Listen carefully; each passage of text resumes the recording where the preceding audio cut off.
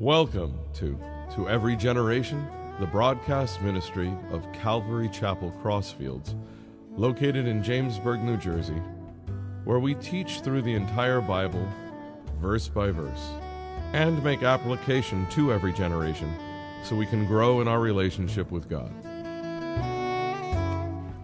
This morning we're going to be in Ezra chapter 3. And the last time we were in Ezra 1 and 2, and the title was Breaking New Grounds with God. And of course, we looked at what the children of Israel needed to do, this new work that God was doing. But we also, 2,500 years later, we also can break new ground with God. God is still here. He's still active in our lives. He's still active in His church. And we should ask ourselves sometimes, what am I here for, Lord? Why did you put me here? Why did you save me? What do you want from me? I mean, this is part of a relationship. Today, the message is titled, Got Revival? ? And first, let me read what revival is. And I know what revival is, but I wanted to just kind of peruse and see, kind of the definitions and what other people thought of it and what they said about it. And probably the best one I came up with is questions.org/Christianity. And this is what they say about revival. Revival refers to a spiritual reawakening from the state of dormancy or stagnation in the life of a believer. It encompasses the resurfacing of a love for God, an appreciation of God's holiness, a passion for His Word and His church, a convicting awareness of personal and corporate sin, a spirit of humility, and a desire for repentance and growth in righteousness. Revival invigorates and sometimes deepens a believer's faith, opening his or her eyes to the truth in a fresh new way. It generally involves the connotation of a fresh start with a clean slate, marking a new beginning of a life lived in obedience to God. Revival, last sentence, very important, it breaks the charm of the world. Right? A lot of Christians walking in both worlds, and it's confusing and it's unfulfilling. It breaks the charm and power of the world, which blinds the eyes of men and generates both the will and power to live in the world, but not be of the world. You see, where God is stirring His people, He also has to prepare His people for the work that He's going to do among them, among the believers, and through the believers. Very important. So the children of Israel have their marching orders. This is big. They're coming back from the Persian Empire. They're starting a new work. They're going to rebuild the temple. There's a spiritual reawakening. There's a lot that's happening. It's actually, the work is a difficult work. The Jerusalem is in rubble. It's depressing. But what about us? What about us? And I think we really miss the boat if we don't look at our own lives and where we are in the culture, because this culture, quite frankly, is divisive. I've never seen culture so divisive before. It's decadent. It's depressing, quite frankly. So what does God have for us? What are our marching orders? Of course, we're going to look at what happened with the children of Israel, but we also have to look at revival for ourselves, for the church that we're a part of locally, for the aggregate church, for the Western church, and see, does God want to do revival? I think He does. I'm going to call in some heavy hitters. I'm going to quote the great preacher C.H. Spurgeon. I'm going to bring up Charles Finney, and we're going to look at this. So we'll check it out. So we're going to look today at revival, or really the 3 steps to God using His people, starting with revival. And next Sunday, we're going to look at the opposition. And you'll see, and in your lives, when you really step it up for the Lord, you get this opposition. It's a spiritual oppression where the enemy doesn't want you to do that. So as the next few Sundays, it's going to really be a series in this. I believe it's really going to be a blessing. So chapter 3, verse 1, it says, When the 7th month had come, and the children of Israel were in the cities, the people gathered together as one man to Jerusalem. Then Jeshua the son of Jozadak and his brethren the priests, and Zerubbabel the son of Shealtiel and his brethren, arose and built the altar of God of Israel, to offer burnt offerings on it, as it is written in the law of Moses, the man of God. Though fear had come upon them because of the people of the countries, they set the altar on its bases, and they offered burnt offerings on it to the Lord, both the morning and evening burnt offerings. They also kept the Feast of Tabernacles, as it is written, and offered the daily burnt offerings in the number required by ordinance for each day. And afterward they offered the regular burnt offering, and those for new moons, and for all the appointed feasts of the Lord that were consecrated. and those of everyone who willingly offered a free will offering to the Lord. From the first day of the 7th month they began to offer burnt offerings to the Lord, but the foundation of the temple of the Lord had not yet been laid. Now I'm going to make sense of all this because that's what I do. Offerings and feasts, and what does it all mean? And what does it mean to us? Because we don't see that stuff anymore. So the first out of the three is spiritual preparation of the people. Now, revival begins always with God's people. They're the ones who can understand God. They can hear from Him. They can have a relationship with Him. Actually, I'm going to quote a famous pastor at the end who, when asked by somebody famous in an interview, televised, botched the gospel. And we're going to look at that. So it starts with God's people, spreads to the unsaved world. In this case, the revival came to transform the children of Israel, to do a work through them, and as a result, a consequence, it spilled over to the unsaved world. Now, in a big way, you look at some 500 years later down the line with the coming of the Messiah. So if the children of Israel were taken captive by Babylon, the Persians take over, all right, children of Israel are incorporated into the Persian world or the Persian Empire, the children of Israel could have easily been dissipated and faded into obscurity. Right? That could have very easily happened. But God said, 70 years, I'm going to regather you, I'm going to bring you back, and I'm going to allow the Persians to let you come back. I'm going to soften the king's heart, and this is what's going on. Now, for us, there may be revival for other reasons. And you look at some of the Western revivals that I'm familiar with, and is it possible that when the church starts to lose its saltiness, as Jesus says, it starts to lose its power to in a positive way and through love, influence the culture for good, for Christ, that maybe a revival is necessary? Charles Finney, the revival of the 19th century, do you know who came against him? The biggest group that came against him when he started this great revival in the 19th century. It was religion. Shocking. I actually read about the beginnings of Calvary Chapel in the 60s with Chuck Smith, Pastor Chuck, and he said, we want to get back to the Word of God and prayer. And the denominations came against them. It's so bizarre. You know, and Jesus speaks about this in his chastisement to the churches in the book of Revelation. And guess what? When religion is dead, it's not attractive to the world. People don't want to come to church. Maybe they even come to church out of obligation or guilt. All right? Charles Finney, actually, what he also did, I read a lot about him. He, at the time, men and women worshipped separately from the old traditions. He said, no, husband and wife should be together. Families should be together. You know, he kind of broke through those barriers. He also was a big abolitionist. He was also big into the freeing of the slaves. So this was a great revival, and it really had such an impact on society. Charles Spurgeon said, now remember, when revival happened, we're so obsessed today with being politically correct. So I'm going to read a quote. It's not politically correct, but take it for the time that it was written. So Charles Spurgeon, in chastising the church, he said, the church sometimes becomes a hospital filled with invalids instead of a camp filled with soldiers. Okay? Where's the church? What's the church doing? Is it having an impact in its community? I know we were talking about the children of Israel, but certainly we can make a one-to-one application today. Verse 1, it says, the people were gathered together as one man. Sometimes nothing brings God's people together like a crisis. Do we like crisis? Does the church enjoy crisis? Of course not. I remember when Superstorm Sandy came through this area, many of our people actually went down the shore and tried to help them. And we were partnering with all these different churches, right? When our homeless ministry goes down the Trenton, there's other churches there. They don't compete. One has socks and underwear, another church has food, another church has materials. They all join. Our church joins with other churches to help these people.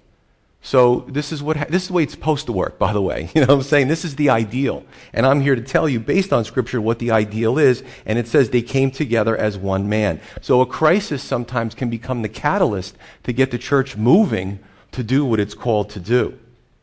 I make an analogy. You know, salt is supposed to be spread, Jesus says. Right? You know, in a really bad snowstorm, you got to spread it on the roads to save lives. Right? We have to be salt spread instead of being stuck in a salt shed. You see what I'm saying? A nice DPW has this big shed with tons of salt sitting there, it's no good to anything unless that salt is spread. So we got to be salt spread instead of being in a salt shed. So anyway, the seventh month this happens, and that's the month of Tishri to the Jews, which is really, it's really, we're kind of at it, Tishri. It's really the start of really our fall season. So a few things happen. They start celebrating feasts again. And God had this device that he would have the people, get together for these feasts. It was a joyous time. But embedded in the feast was remembering God's word and what his precepts were. So we look at three things. The Day of Atonement. This is where the high priest made an atoning sacrifice, not only for himself, but also for the sins of the people. That's important. Atonement, repentance, forgiveness. The only way that sins can be forgiven is by the shed blood. And we know that Jesus came as that Lamb of God who shed his blood so that we could be saved. But the Day of Atonement happened before Jesus came to the earth. So this was a type of Christ to come. 2, the Feast of Trumpets. Today we understand it as Rosh Hashanah.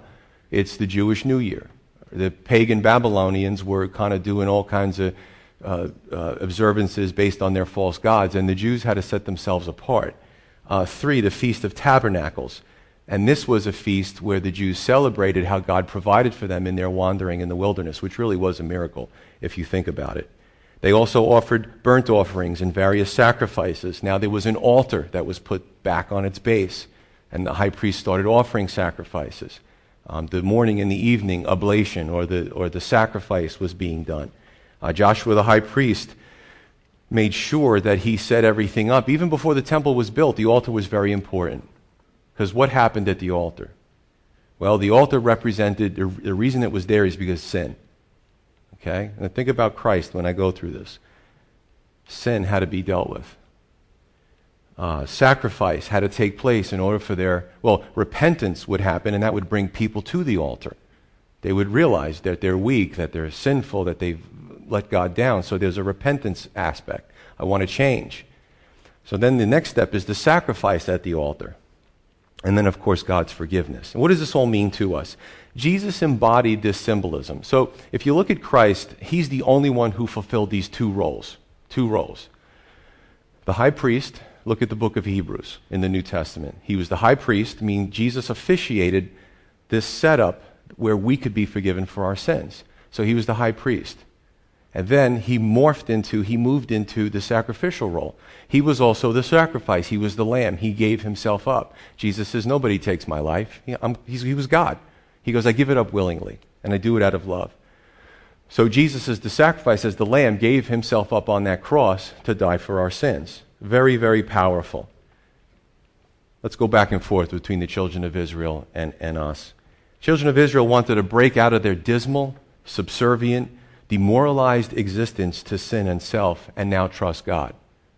Now, I know this is tough because we leave this building, we watch TV, we go on social media, and basically everyone's telling us how we have to love ourselves more, how we have to continue to focus on ourselves. And you know what? It just breeds more narcissism and more problems in relationships. However, the Bible is saying that we can become prisoners to our own self.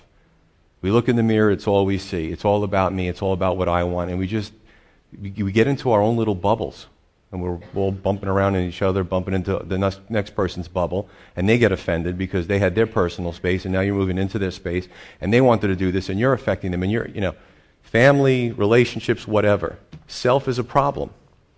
Children of Israel wanted to get right with God, and that had to do with going out of themselves, to think about God, and also to be other-centered. Jesus said, love God with all your heart, soul, mind, and strength. Love your neighbor as yourself. He didn't say in 3, well, let's put 3 first, or if there is no 3, just really love yourself. He didn't say that. He said, deny yourself. Deny yourself. Well, today we can also break through our subservient, demoralized, and dismal existence due to sin and self by trusting Christ and then walking with him. Jesus for us is the fulfillment of their offerings, their burnt offerings, their sacrifices. Right? They were a type. They were a picture of the Christ to come. When Christ came, he fulfilled those. That's why it's not done anymore. He was the final priest. No need for a priesthood anymore. He was the final sacrifice. No need for sacrifice anymore. Repentance A change of heart, a desire to change, to get closer to God, is a precursor or an integral part of revival. It's kind of hard to say, God, fill me, use me, I want to be other-centered, when you're going to Him being self-centered and not wanting to change. They're incongruous. They don't work together. 2 Chronicles 7:14, and I've heard this quote before by a lot of preachers. Now, there was a contextual issue. Solomon was building, ironically, the first temple. And he wanted that temple dedicated. He wanted to be God to be a part of that temple. He wanted God's presence to reside in that temple. And God comes to him and shares with King Solomon before this all happens, or as it's happening. And he says this, quote, 2 Chronicles 7:14, "If my people who are called by my name will humble themselves." He doesn't say if the world will get right first, then we can spring into action, Christians. No. Judgment starts with the house of God, the Bible says. He says, if my people who are called by my name will humble themselves and pray and seek my face and turn from their wicked ways, then I will hear from heaven and forgive their sin and heal their land. And what did I say? Once it starts with the house of God, it spills over to the surrounding communities of the unbelievers. They get a blessing, okay, when the church is getting right. Okay, he's speaking about the children of Israel, but he's also speaking to us.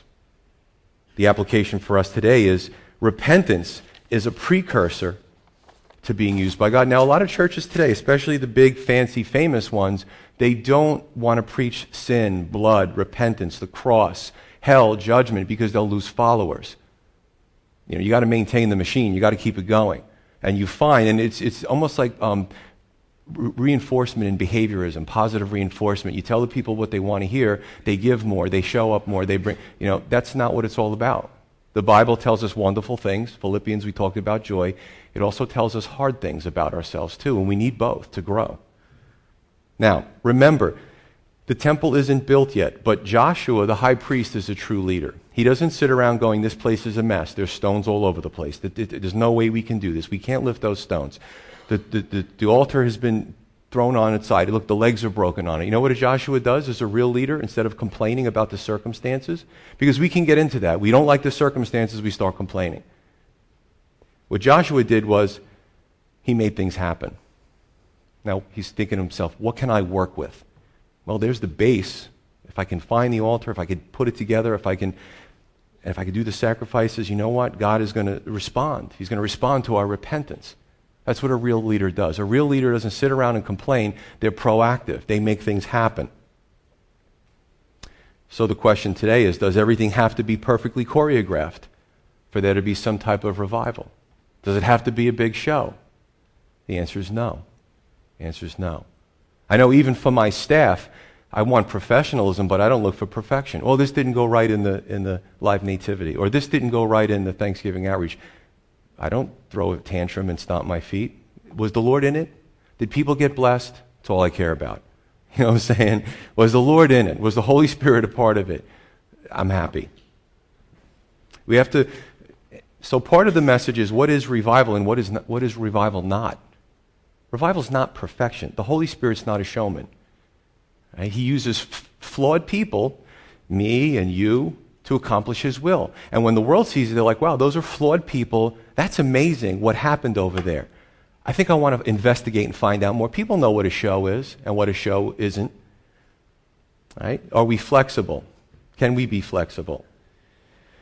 Verse 3, it says, though fear had come upon them because the people of the surrounding nations. The children of Israel, God's people, were intimidated.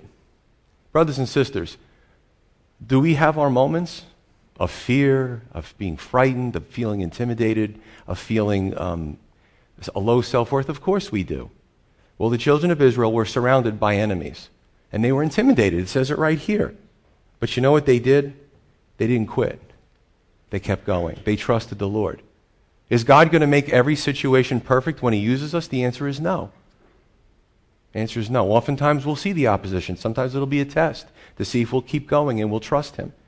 Psalm 23, you prepare a table for me in the presence of my enemies. Does that sound like fun? Who can say agita? You know what I'm saying? I mean, you're eating, you want to digest nicely, you want to chew your food and all that stuff, and you're surrounded by enemies. People memorize that psalm and they don't fully understand it. The situations aren't always going to be perfect. However, God was faithful. Now, if you're not saved, the enemy will probably, for the most part, leave you alone. You may be very successful because you don't know the truth. You're not saved. Your sins haven't been paid for because you haven't trusted. Well, they have been, but you haven't trusted in the Lord yet. So sometimes the demonic world will leave you alone. Once you get saved, don't think that Christianity is going to be a cakewalk because now you're a target. What? You were in my camp, you went with God? Not really happy about that. If you're a cultural Christian, at best, you also may be left alone because you may be ineffective for the kingdom, and God likes it like that. He loves cultural Christianity, Satan. So he'll probably leave you alone. You may be very successful in the world. Once you decide, you know what, I want to change. I want to do something. I want to seek the Lord. Expect problems. Expect problems. It's a very odd situation, but it's the fact. Now, just a quick historical note, because I like to throw in history. I enjoy history. Synagogue. So, Pastor Joe, and people get confused with the temple, the synagogue. I have Jewish friends, they say they're going to temple. But you're saying that the temple was destroyed. The temple's in Jerusalem. I'm confused. Synagogue was a place where people gathered together. It was after the first temple was destroyed. Some of the Jews had modest synagogues in Babylon. Their house was a synagogue, or they had meeting places. They weren't too flashy because they didn't want to attract negative attention. They didn't want to evoke feelings of anti-Semitism. So these little places, little structures, little maybe buildings, maybe a home or an outbuilding doubled as a synagogue. When the people went back to Jerusalem and rebuilt the temple, they were still around.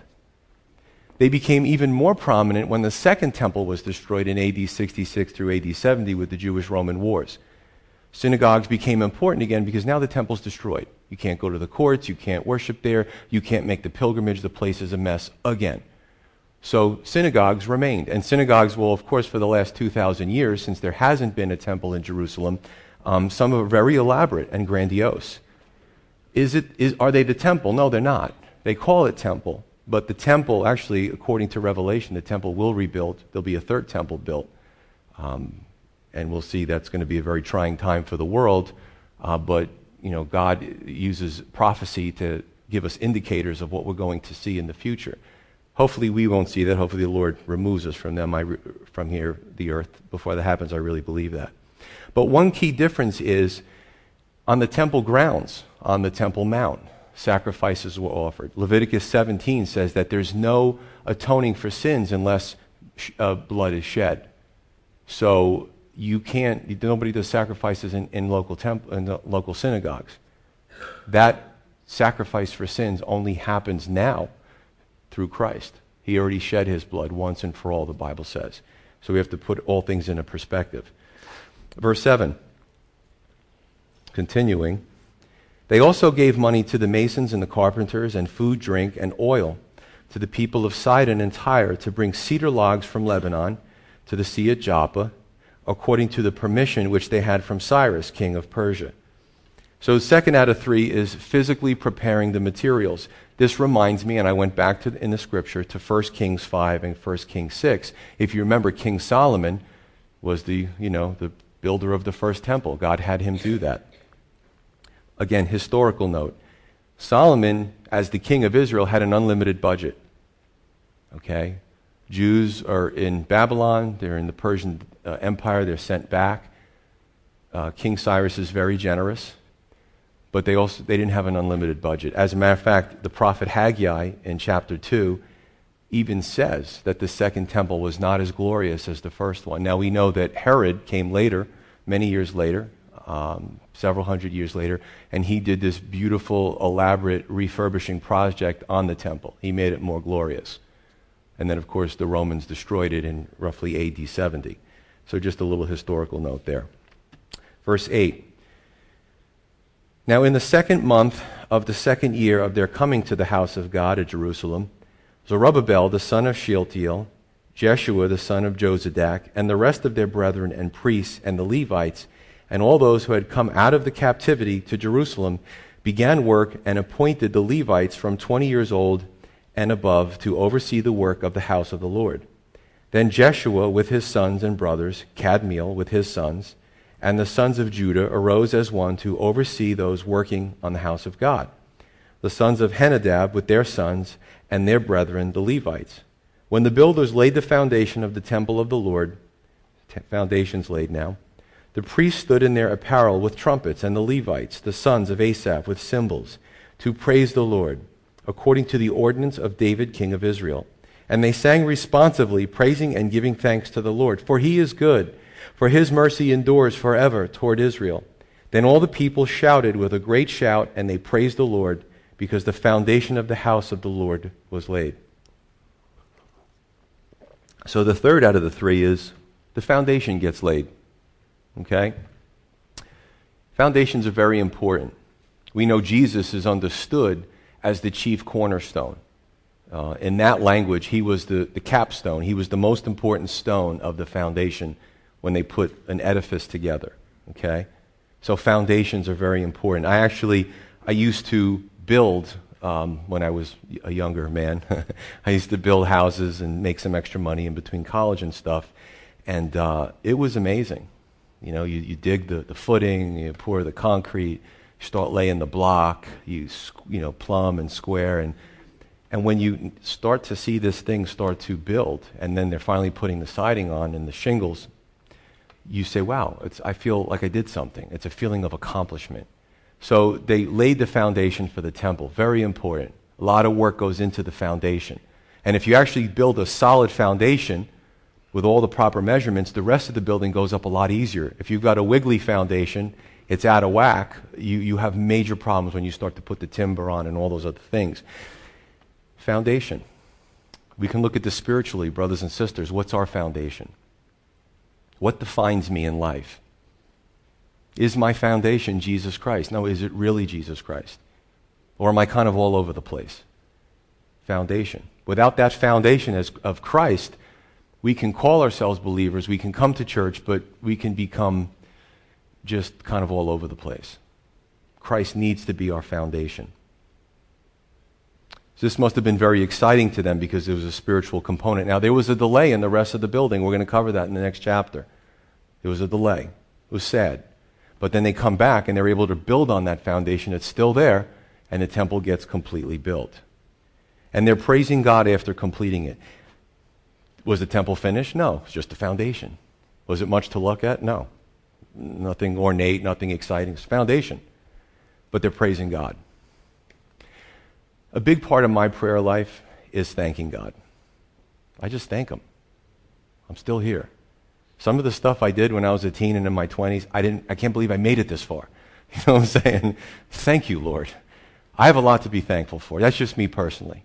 But I really believe that everyone, if we really think about our lives, the fact that you're here, you're breathing right now, means a lot. We look on the news, we see these freak accidents, we look at just the craziness in our society and overseas. And I think we all have something that we can praise God about. Every milestone in our life. We don't have to wait until the temple is built. We don't have to wait until the last piece is put on. We can thank God for those milestones in our life. Verse 12. But many of the priests and Levites and heads of the fathers' houses, who were old men, who had seen the first temple, wept with a loud voice when the foundation of this temple was laid before their eyes. Yet many shouted aloud for joy, so that the people could not discern the noise of the shout of joy from the noise of the weeping of the people. For the people shouted with a loud shout, and the sound was heard afar off. So something unusual is happening. There's this sound. If you weren't right there and you didn't see the two groups making different noises from far away, you might say, wow, there's some excitement there, but it sounds like laughter, it sounds like crying at this. What's going on? So let's check this out. And there were two things going on. See, the older generation had seen the first temple. They had seen its glory. They also saw the Babylonians at the gates break through, come in with their flaming arrows, with their sledgehammers, with their horses and chariots, and just level the place. stealing all the gold, killing the people, slaughtering the soldiers, taking away its captives. The Bible just tells us so much. This was traumatic to the older men. They were happy, but it also brought back memories of what they had seen. They watched the place burn. Now they're laying the new foundation. The young only knew growing up in Babylon. To them it was exciting. Wow. Like, look, archaeology. Oh, look at this. Look what I found under this pile of stones. So they only knew, we're going to build the temple. So they were excited. They were shouting for joy. Don't discount the older generation. I think it's so important. There are people alive today in our own country that have seen the liberation of the concentration camps. They've seen the effects of the Great Depression. They've seen the horrors of being overseas, of communism and socialism take heavy root after World War II. They were in the Korean War. They saw the suffering of the people. And, listen, I was a millennial. I guess I wasn't a millennial. Can't say that. I was a young person. There was a really great article that talked about how millennials need to really understand history. This excitement for socialism and some for communism has only brought death and suffering to millions of people. We need to know our history. History is extremely important. But going back to this, even in the church, there are differences of experiences between young and old. But we can't let that become the wall of division. Both generations have something to offer. The young have energy and vision, and that's needed in the church. And the older have experience, wisdom, and patience. We need to be careful not to let that separate us, but to allow us to work together. And I like when I look out, I see the combination of older and younger. It's so important for a church. Some churches have the attitude, we just want young people here. That's foolish. And others, it's more of a, and again, it's a criticizing on both sides. They're not looking for new members. It's more of a social club for older people. We have to have that mix. I can imagine a conversation, and I like to do this, between a younger person in Jerusalem and an older person, where the young person says, "Hey, what are you weeping about?" And the older person responds, "Well, let me tell you about the horrors I remember. Let me tell you why we got here and this place is such a mess. Young man, don't make the same mistakes that my generation made." And it's important for the younger generation to listen to the older generation and take it to heart. Because I'm seeing things that I did dumb things when I was young. And thank God there were some that helped me to correct my ways. And then I try to share it with younger, and some of them accept it and some of them blow me off. The wise man, the Bible says, is somebody who receives information, receives correction. It makes them wiser. It's the foolish one who says, "Nah, I got it. Don't tell me anything." Right? The older, I could imagine saying to the younger, "Now check this out. Well, what are you so happy about?" And the young saying, "God is doing a great work and we're going to be a part of it. Aren't you excited?" You see the difference? You see how the two of them can work together? I kind of feel like I'm at the age where I can understand both generations. That's starting to fade, by the way, but I'm still holding on. I'm still in my 49, but still in the 40s. It's just a number. In some ways I kid around and say, I'm old school, and that's an old school definition. I'm old school. I get the respect. I get the older generation. I understand that. But I also am desirous to be flexible and to be a new wineskin. I also understand that the plight of the younger folks, and especially what they're going through. This isn't an easy time to be in your 20s or 30s. This isn't an easy time to try to build something. Economic indicators and just a lot of things that are kind of pushing millennials to the point where it's stressful. So I can understand both, and I try to be the bridge between those both generations. I try to do that. Let me read to you what Charles Spurgeon said about, a lot of you like famous preacher Charles Spurgeon, in his notes, What is Revival?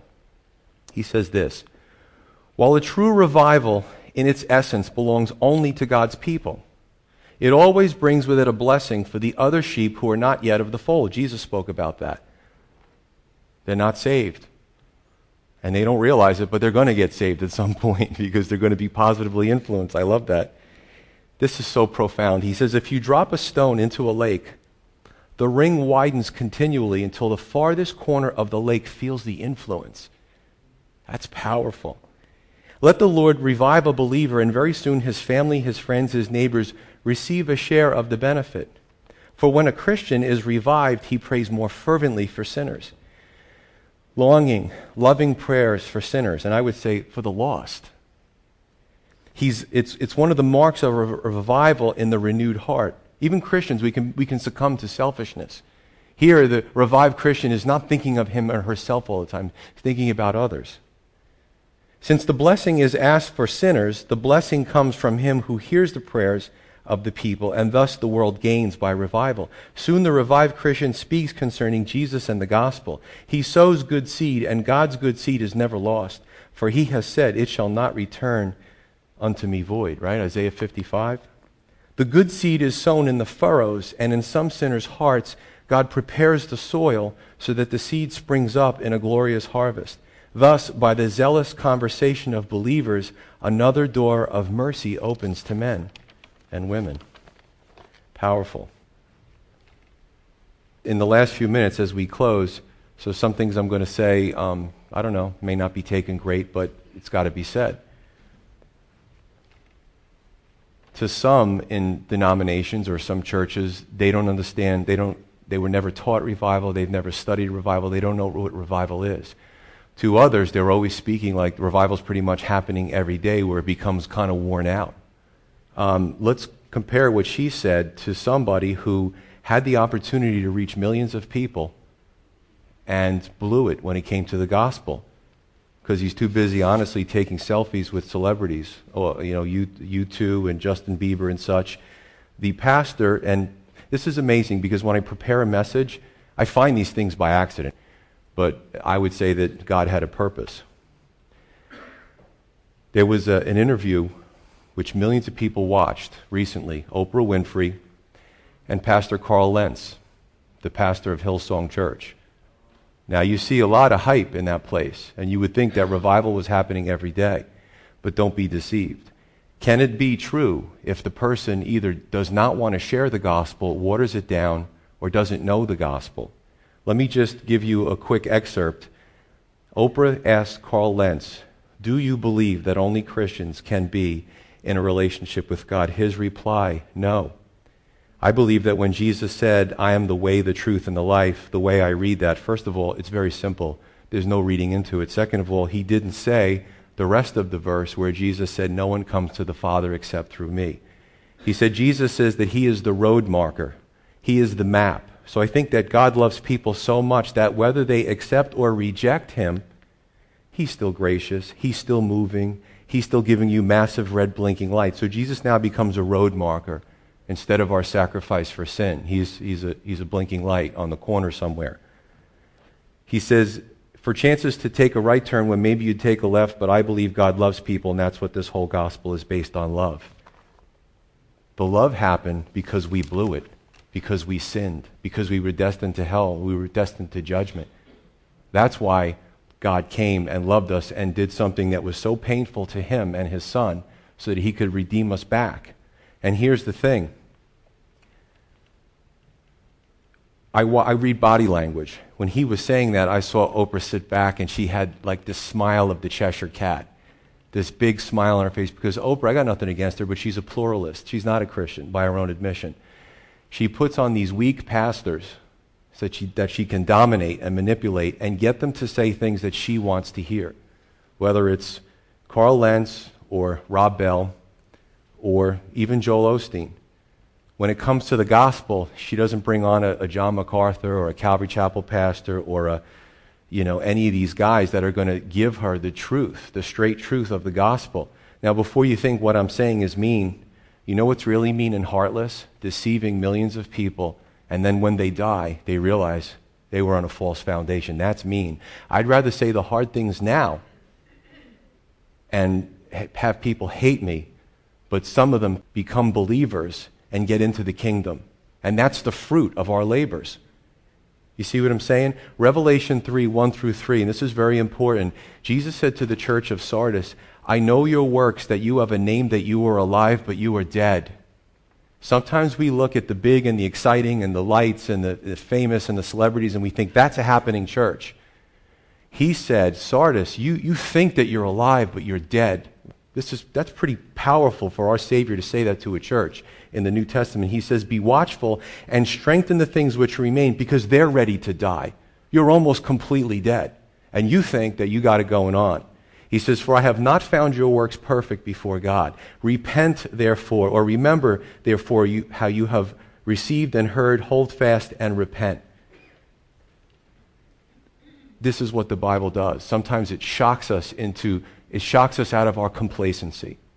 And the children of Israel in the 6th century BC had a mandate. But brothers and sisters, we have one today. How do you not read the news? I mean, we all know somebody. My brother last year lost his life to an overdose.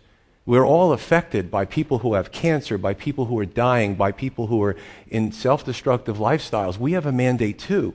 The question is, are we willing to seek God in prayer and say, Lord, use me. What can I do in my own little bubble, in my own little sphere of influence?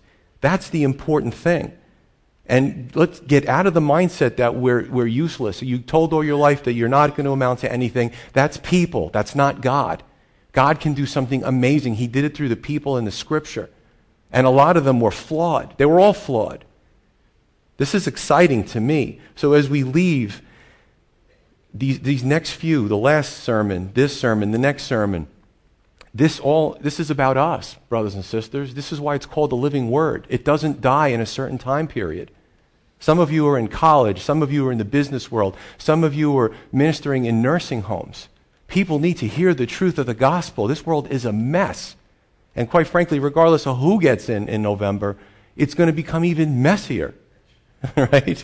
You know what I'm saying? Do you hear what I'm saying? So after the altar call, I just want to give everyone an opportunity for us all to stand and pray and to be part of revival, to be part of personal ministry, to be part of the work that God is doing, that we don't watch the bus go by, that we're part of what He's doing, that we're on it, that we're not standing on the platform saying, I really should have taken that step of faith, but now I'm just sitting here looking at train tracks. Let's pray.